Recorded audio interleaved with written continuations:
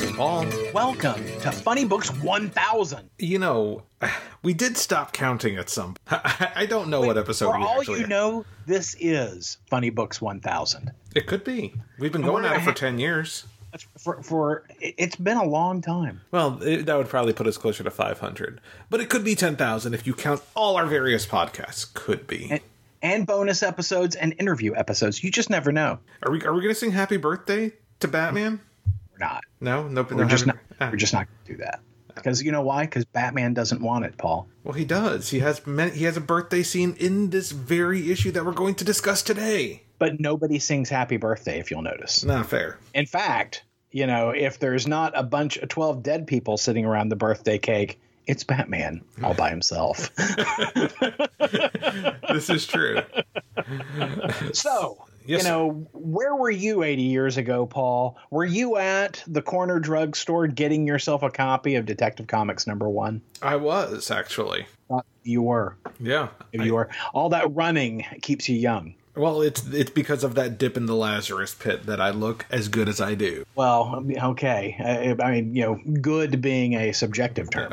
It doesn't fix my looks. No, it doesn't. No, those I was born with. I should say good keeps me looking as young or as not as old as I am.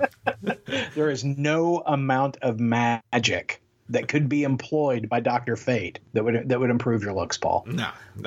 And that's not to say that you're an exceptionally good-looking man and that there's no possibility of improvement. I'm just saying that there's some sort of negative magic sink involved there that just consumes the magic to keep you looking as polished as you currently look. It's like a sponge. I mean, apparently it's an acquired taste, but I'm like Two-Face, but one.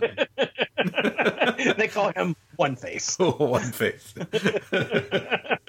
I like it. Yeah. I like it. See? All these things. Well, and if you can't tell already by the title of this episode or everything we've just said, we are talking about Detective Comics 1000 today. Right. 96-page giant. And I think that, you know, if we're by way of full disclosure, this is an evening recording, so we're recording on Thursday night, the Thursday after New Comic Book Day, in which Detective Comics 1000 came out. And I, you know, again, in the context of full disclosure, I have had a substantial amount of scotch before we sat down to record tonight. It's after 7 p.m., so Aaron's drinking. Yes, and I had to drink fast, so that's always good.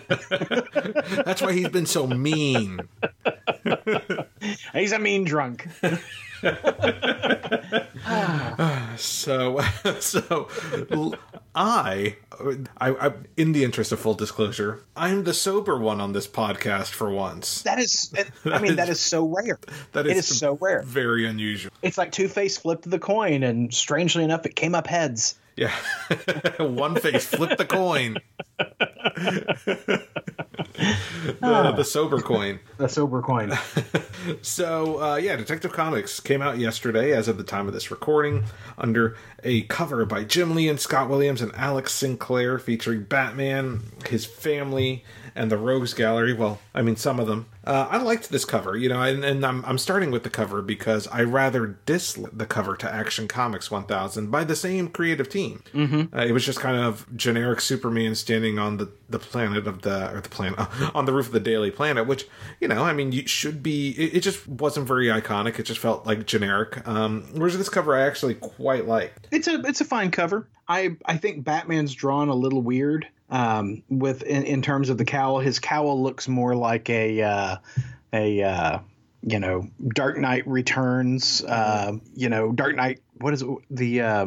The movies, you know. Yeah. He looks more like the movie cowls, and I don't like that. It looks more like a baseball or a motorcycle helmet, and I don't care for that. Yeah, I think that's how Jim Lee kind of has been doing it for a couple of years now. Yeah, but he draws a wonderful utility belt. He does. Yeah, and it beats the hell out of that New 52 design. So yeah, which we don't see in this issue very much. Yeah. These are a bunch of tales. Much like Action Comics 1000, including, some of the same creative teams, honestly, doing their takes on Batman. I think each story is, roughly 4, 5, 7, 8, 9, like 9 to 10 pages long. depending on the story. And the first thing we get is an advertisement for the 80 Years of Batman Deluxe Edition, which I haven't picked up. I did pick up the Action Comics one that featured the Jack Kirby, the Schuster and Simon and Schuster. No. I should know this, Aaron. This is sad. This is sad. This is what happens with Drunk Cast. Exactly. And Siegel and Schuster. Siegel and Schuster, not Simon and Schuster. They're not making encyclopedias. Yes, the Siegel and Schuster, they had an unreleased story.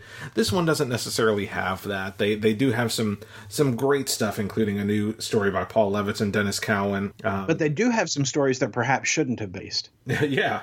That's very possible. So it's flipping that, it's the Two-Face of it. Yeah.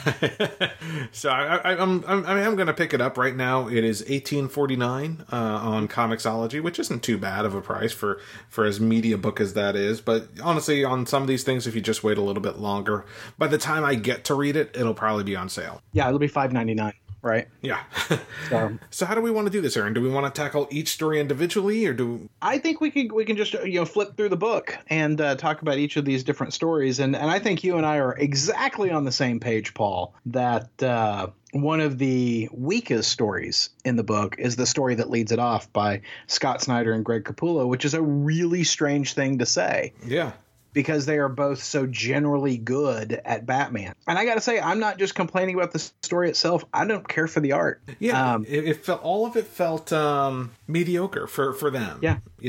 And I, like we said, we like Scott Snyder. We love Greg Capullo. I feel like a lot of this may have just been set up for their upcoming graphic novel, or I guess I don't know if it's a prestige format or a graphic novel. From that DC Black label, because it's kind of a story that goes nowhere. Mm-hmm. It's just a setup story, but it's Batman's longest case, and it ties back to something that happened in Detective Comics number 27, and maybe that's why it leads off. Mm-hmm. But in general, I found this story just kind of boring. It's just a couple of pages of exposition leading up to an ending that wasn't really satisfying. Yep. And I mean, no amount of Detective Chimp in this story could save it. No. I was like, ooh, Detective Chimp, he's not helping the story. I really strongly disliked this story. It's all lead up. That's all it is. Yeah. It is all preamble to a story you don't get. Yeah. And I found that really frustrating. One thing that I will say about this book that I shared when we talked about Action Comics 1000, which is that the stories end rather abruptly, and because some of them have the credits at the beginning and some of them have them at the end, I really wish there was just a frickin' pinup page in between.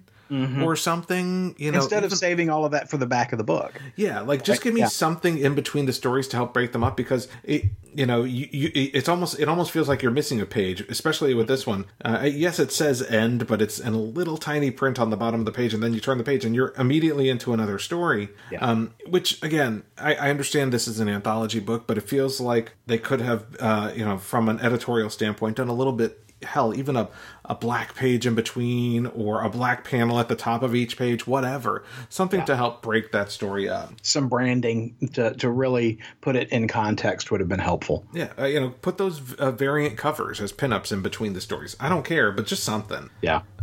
So, we didn't care for the first story, which by that Superstar creative team, but the second story is also by a Superstar creative team, Aaron. Mm-hmm. Paul Dini doing the writing, and Dustin Nguyen on pencils. You jumped ahead. That's third story. Oh, is it? Yeah. Oh, you're right. I'm sorry. I scrolled too far. I apologize. My bad. You never scrolled too far, Aaron. I'm sorry. So the second story, and again, this is another one where this is the credits are at the end, so it's a rather abrupt change, but I've already said that. But this story is by Kevin Smith and Jim Lee on the pencil, and I know, Aaron, you have not been the biggest Jim Lee art fan. You said you didn't love the cover. What did you think of his art in this story? Well, and I'm also not. I find Kevin Smith's writing to be rather uneven. Yes, I agree.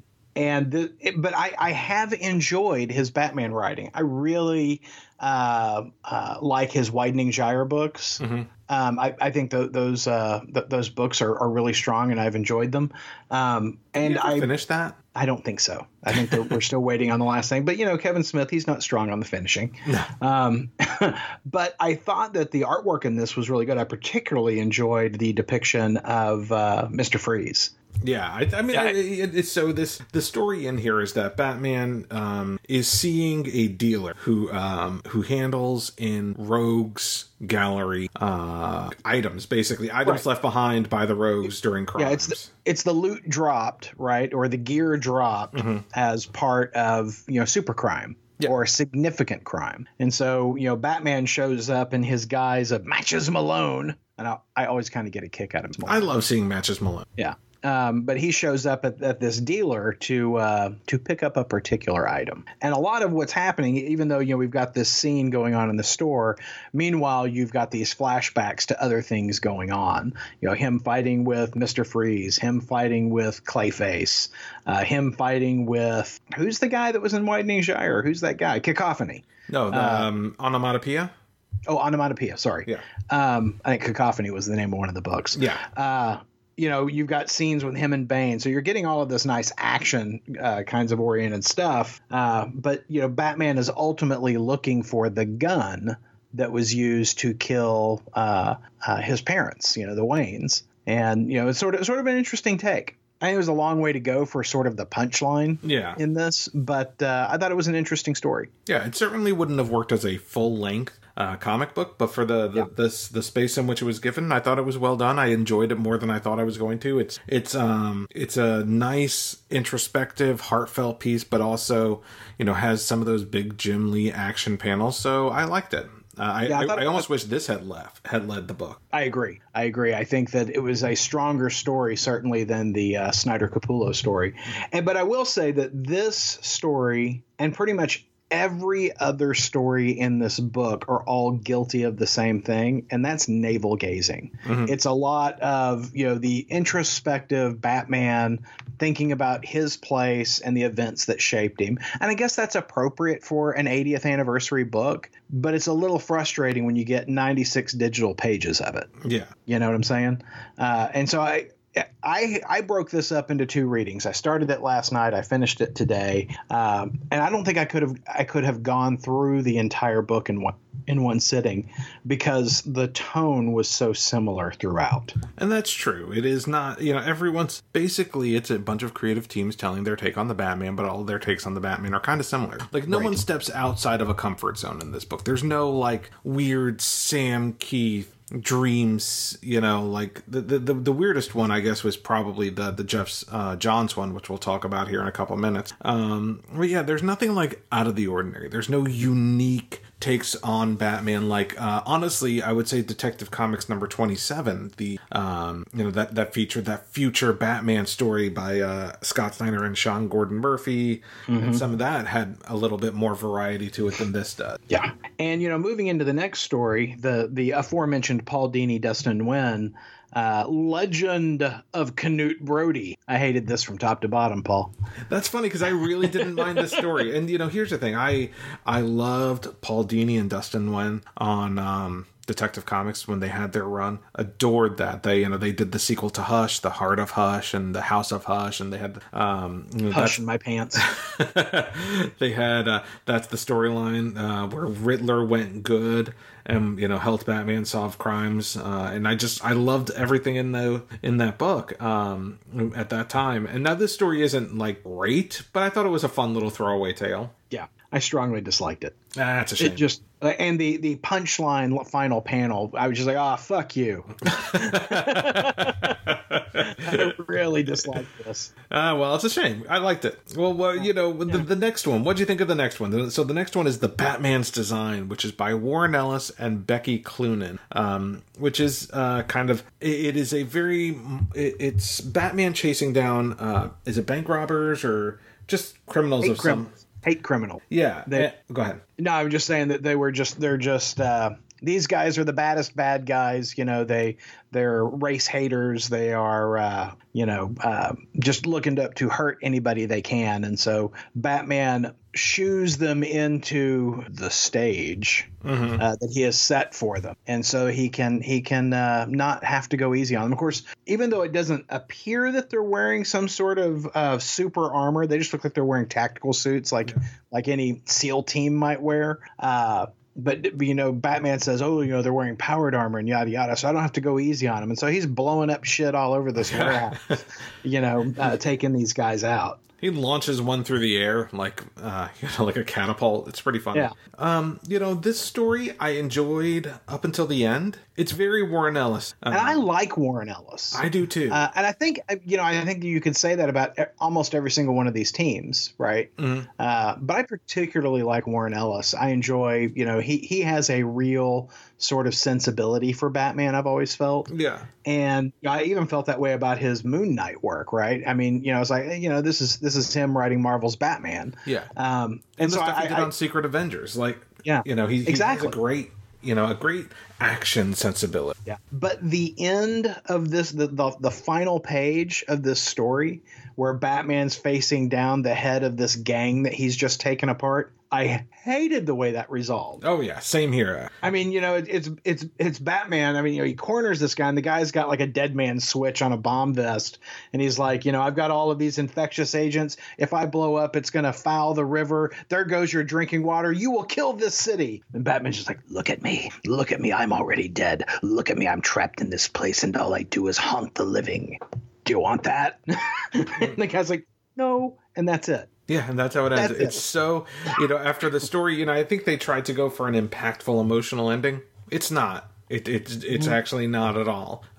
It's rather lackluster, and it's a shame because that story was good up until that moment. Yeah, it was rocking up until that moment, and boy, I just that was a stinker. Yeah. Well, it is followed by Denny O'Neil and Steve Epting doing Return to Crime Alley. And, it's funny because when I read this book, I'm like, you know what? That book was actually pretty good. But now that we're talking about each individual story, I hated this story.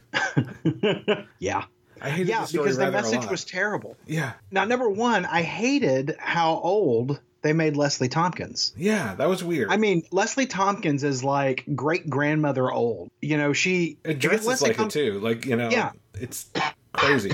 Yeah, I mean, it's just horrible. And I love Steve Epting's artwork, and Steve Epting is built to draw some Batman. The bad guys who break into a toy store and grab all these masks, look super creepy out there, right? And again, it's another... Batman revisiting Crime Alley on the anniversary of his parents' death. And, Leslie Tompkins telling him that, he doesn't have to be the guy he is. And these kids, they seem like kids, young men, I should say, try to attack Leslie while Batman's standing there because they don't really believe that that's Batman. They think he's somebody else in a costume because Batman's an urban myth. Batman doesn't really exist. And, of course, Batman lays down the whoop ass on these guys. And Leslie has this terrified, Bruce, no. And I'm like, secret identity. He wears a mask for a reason. We don't call out his name while he's out there. Yeah. And, I think the argument would be that he's knocked them all unconscious, but you don't know. You don't know what they can hear and what they retain. And, she's like, no, Bruce, no. Can't you see he's already heard enough? Poor thing. And that son of a bitch is awake. He heard Bruce. Yeah. And Bruce is like, Batman's like, you feel sorry for him? She goes, no, for you. Okay. Maybe Batman didn't need to intervene and she could have been beaten and robbed. Yeah. I mean, is Batman supposed to hug the bad guys? It's not like he did anything other than is that where we are, Paul? Backhand them. There was nothing. And this is Denny O'Neil. I love Denny O'Neil, but this was heavy-handed with the wrong message. He literally, all he did was knock a couple of them down. It's not like he brutalized them or broke any bones. Yeah, it's not like he took any of them apart, right? I mean, we've seen Batman do that. We've seen him destroy people, not kill them, but destroy people and leave them just, broken messes. That's not what he did here. He hit these guys in the face, knocked them all down, which is what Batman does. Because they're bitches. That's right. Well, because criminals are a cowardly lot, right? Correct. An ignorant and cowardly lot. Superstitious and cowardly. Thank you. See, this is why we have Paul here. Exactly. But, I read that and I'm like, what are you trying to tell me? Should I not be reading Batman? Is my reading Batman encouraging his behavior? Yeah. Should I stop it? Should I stop supporting the Bat? I feel like we should stop supporting the Bat. The fact that we're buying $8 comic books, Paul, supports $10 comic books, Paul, allows the Bat to continue behaving in this manner. Well, that's where Bruce Wayne's money comes from. Comic books. Oh shit. Well, I'm not buying the Leslie Tompkins comic book. I can tell you that much. Yeah. Should have killed that chick in the Detective Comics storyline instead of making it a dream sequence. Yeah. Well, so moving on to Neal Adams. Continuing down the spiral. Yeah. Because I cannot abide Neal Adams anymore, man. I'm appreciative for what Neal Adams has done to comic book history, but goddamn. Well, it really does feel like that was a snapshot in time, and that's valor that we can't regain. Yeah. We can't revisit that because when Denny O'Neil and Neal Adams were working together on Batman back in the day, man, that was the shit. I mean, that was some awesome Batman storytelling, but it is certainly a product of its time, and none of Neal Adams' Batman work since he came back to Batman in the current era has done anything for me. And this also was just straight up terrible. Well, and what's funny, why not partner Neal Adams and Denny O'Neil? Is there a reason that they chose Christopher Priest as the writer? I don't know. That's an odd. No idea. No idea. But this is also was just a hideous story. That Bruce Wayne had turned one of the League of Assassins to capitalism, and so the League of Assassins took it upon themselves. Members of the League of Assassins took it upon themselves to kill him because Bruce Wayne had corrupted him. That's what I got out of that story, Paul. Yeah, it was garbage. Yeah, it was awful. It was awful. But we do come to a story, and I'm really curious as to what your take on it is, because this is the Brian Michael Bendis Detective Comics 1000 story, which he wrote and Alex Maleev drew. Paul, I'm curious. Tell me what you think. I think they put Brian Bendis on the wrong book by putting him on the Superman titles. I hard agree. Well, hard agree.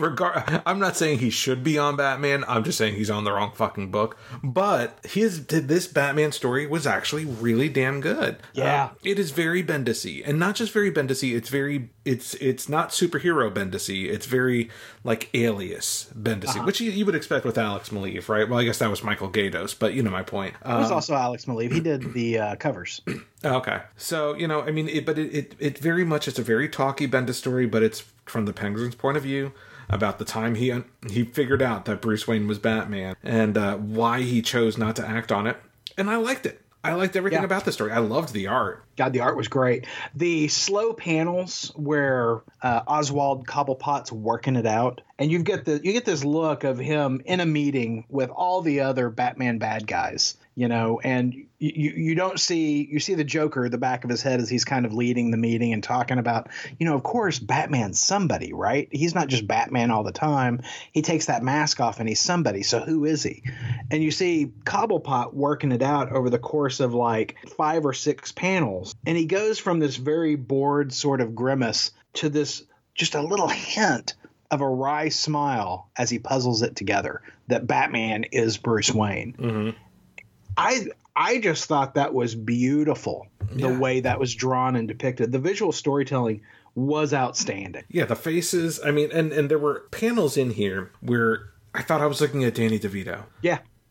He's so, it's not every panel, but there are definitely some panels where he is like doing the Danny DeVito homage, and I loved it. I loved that. Mm-hmm. So this might have been one of my favorite stories of the book, if not my favorite. I think it is my favorite story of the book. Mm-hmm. It was the one story that wasn't about Batman navel gazing. Yeah. Everything else was very introspective. Well, Which brings us to the next story. And I wanted to like this one because it's Geoff Johns, and I know, right? But much like Neil Adams and Kelly Jones, Kelly Jones. I mean, the artwork was great. Yeah, but the story, those two combined, it's funny because I feel like the story may have worked with a different artist, and I feel like Kelly Jones' art may have worked in a different story. But I don't know.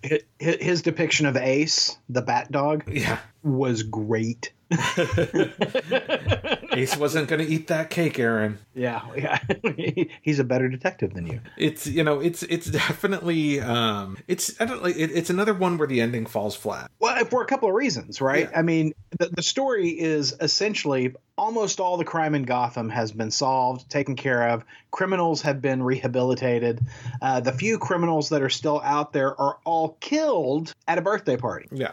12 of them dead around the table. And, the ultimate solution to this mystery is that all the crime is over in Gotham City. Yeah. And so we zoom out, and Batman is sitting in front of his birthday cake, blowing out the candles, and it's just him alone in the Batcave with his birthday cake. And Alfred says, well, I hope you made a wish. Happy birthday. And that was his wish. So what bothers me about it is that Batman doesn't want these guys to die. No. Batman has never, the canonical Batman has never wanted that. He wants them to shape up. He wants them to be rehabilitated. It's the whole reason that Batman doesn't kill people and sends them to Arkham is so that they can get better, right? And his wish is not that everybody gets rehabilitated. It's that 12 of these bastards kill themselves. Yeah. By eating poisoned birthday cake. It's just a horrible message. Yeah.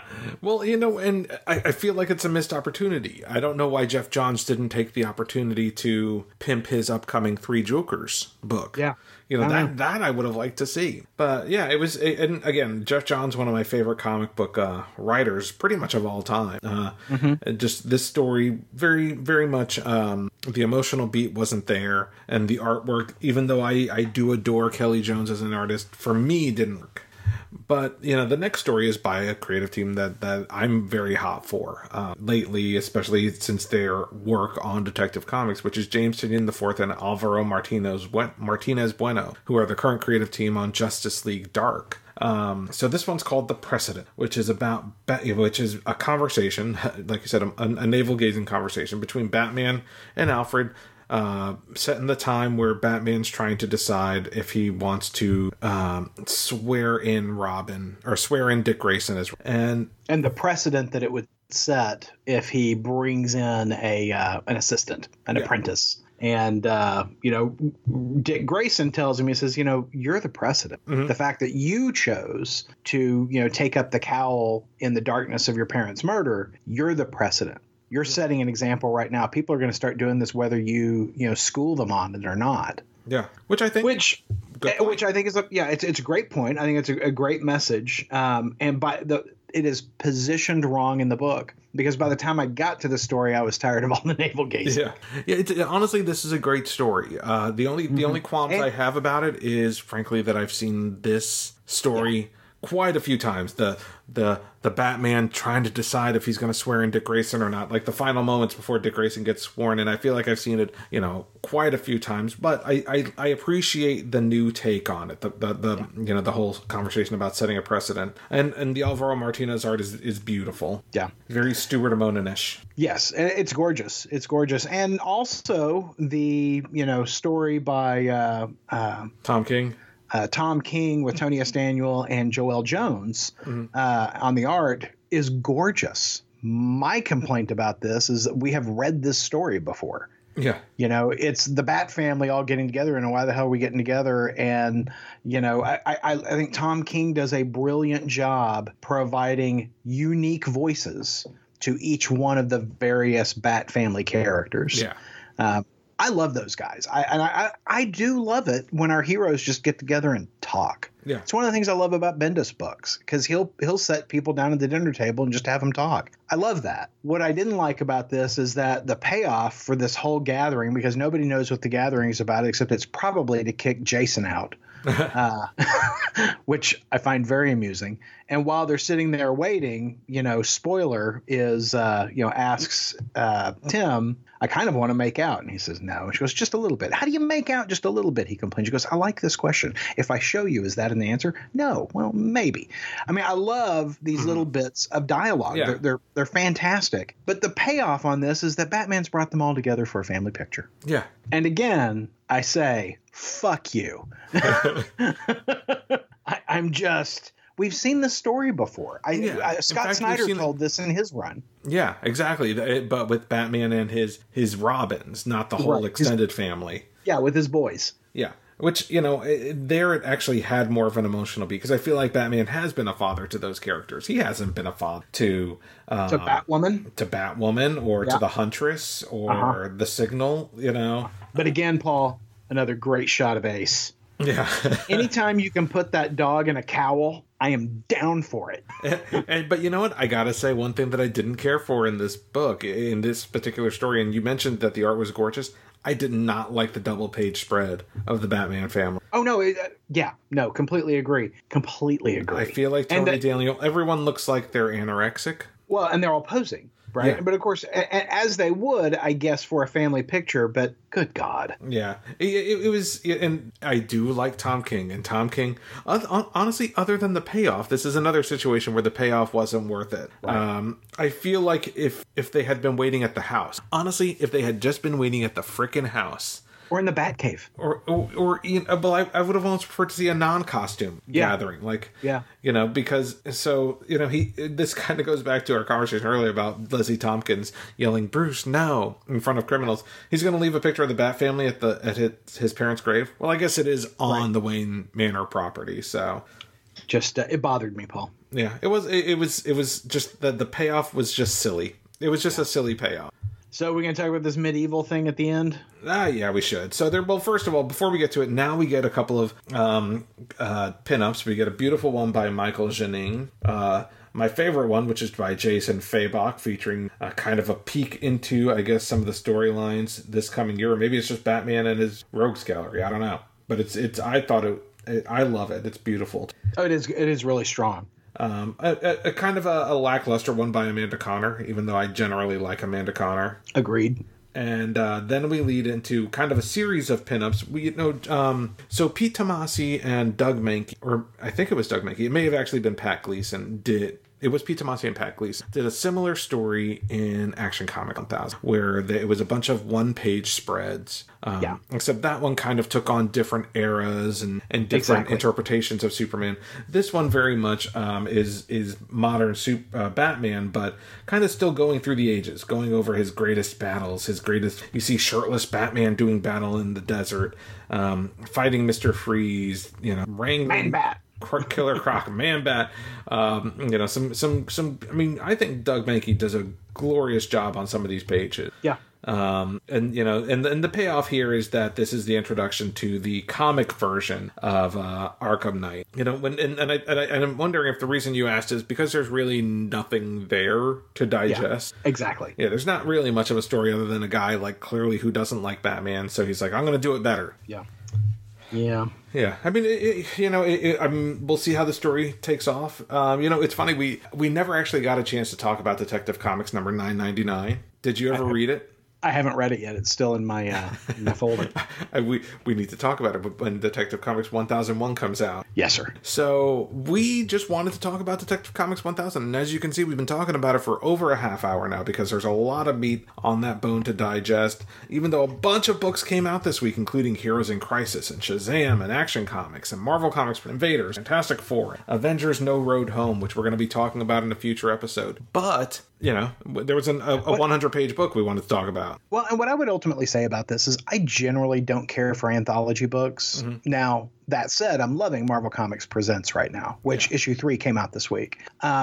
I generally don't care for anthology books because generally the stories are rather short, and like short stories, it's just an idea that isn't really fully fleshed. There's generally a beat to it, and I felt like that was the case with this book. This is generally, if we weren't going to talk about this book today, I would not have bought this book. That said, I really can't recommend it. If you want this book, I would wait for it to go on sale. Yeah, because honestly, there's nothing in it that you're going to miss. And that's part of the problem with it. And that's part of the problem with Action Comics 1000. You know, what I like about anniversary issues, when you think about previous anniversary issues, they typically weren't like this. And I understand there's no precedent other than Archie Comics for books that go over 1,000. But when I think of anniversary issues, I think of scenarios where a big story either culminates or begins. Yeah. Right? And in neither of these books, you know, yes, we got a preview of the Arkham Knight, but that wasn't like a big deal. There's nothing big that happens in Action Comics 1000. It's not, or Detective Comics 1000. They didn't, you know, usher in a new era, you know, have a major death or character anything.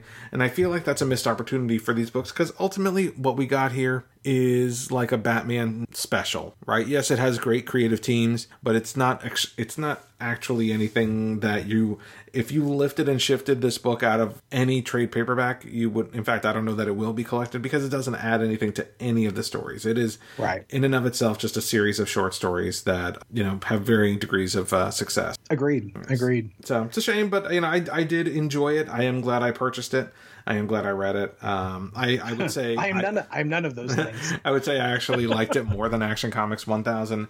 But, you know, I guess your mileage may vary, but, you know, ultimately what we want is to hear from you guys. What do you guys think of it? You can hit us up on Instagram, IOM Geek, on Twitter at Ideology Madness, on Facebook, IOM Geek, or give us a call on the IOM Geek hotline. 972-763-5903. That number, once again, 972-763-5903. And if we use your voicemail on the air, you'll win a coveted, valuable Ideology of Madness surprise. Well, next week on the show, Aaron, Wayne, and myself, we saw Shazam last weekend, and you know, we are going to be releasing our thoughts on the movie next week in time for the release, so you can check out our thoughts either right before releasing. I don't think we get we get pretty spoilery, so you may want to wait till you've seen it. But definitely check out our review and also give us your feedback, and you know, after you've heard. Very exciting. Well, Paul, always a pleasure to talk to you midweek. I'm going to go back and return to my drinking. Yes, you do that. All right, everyone. We'll catch you next time. Bye. Podcast theme music graciously provided by Mark Andrew Pope. For more information, visit markandrewpope.com. Funny Books with Aaron and Polly is a production of ideologyofmadness.com. No Spider-Man clones were harmed in the production of this podcast.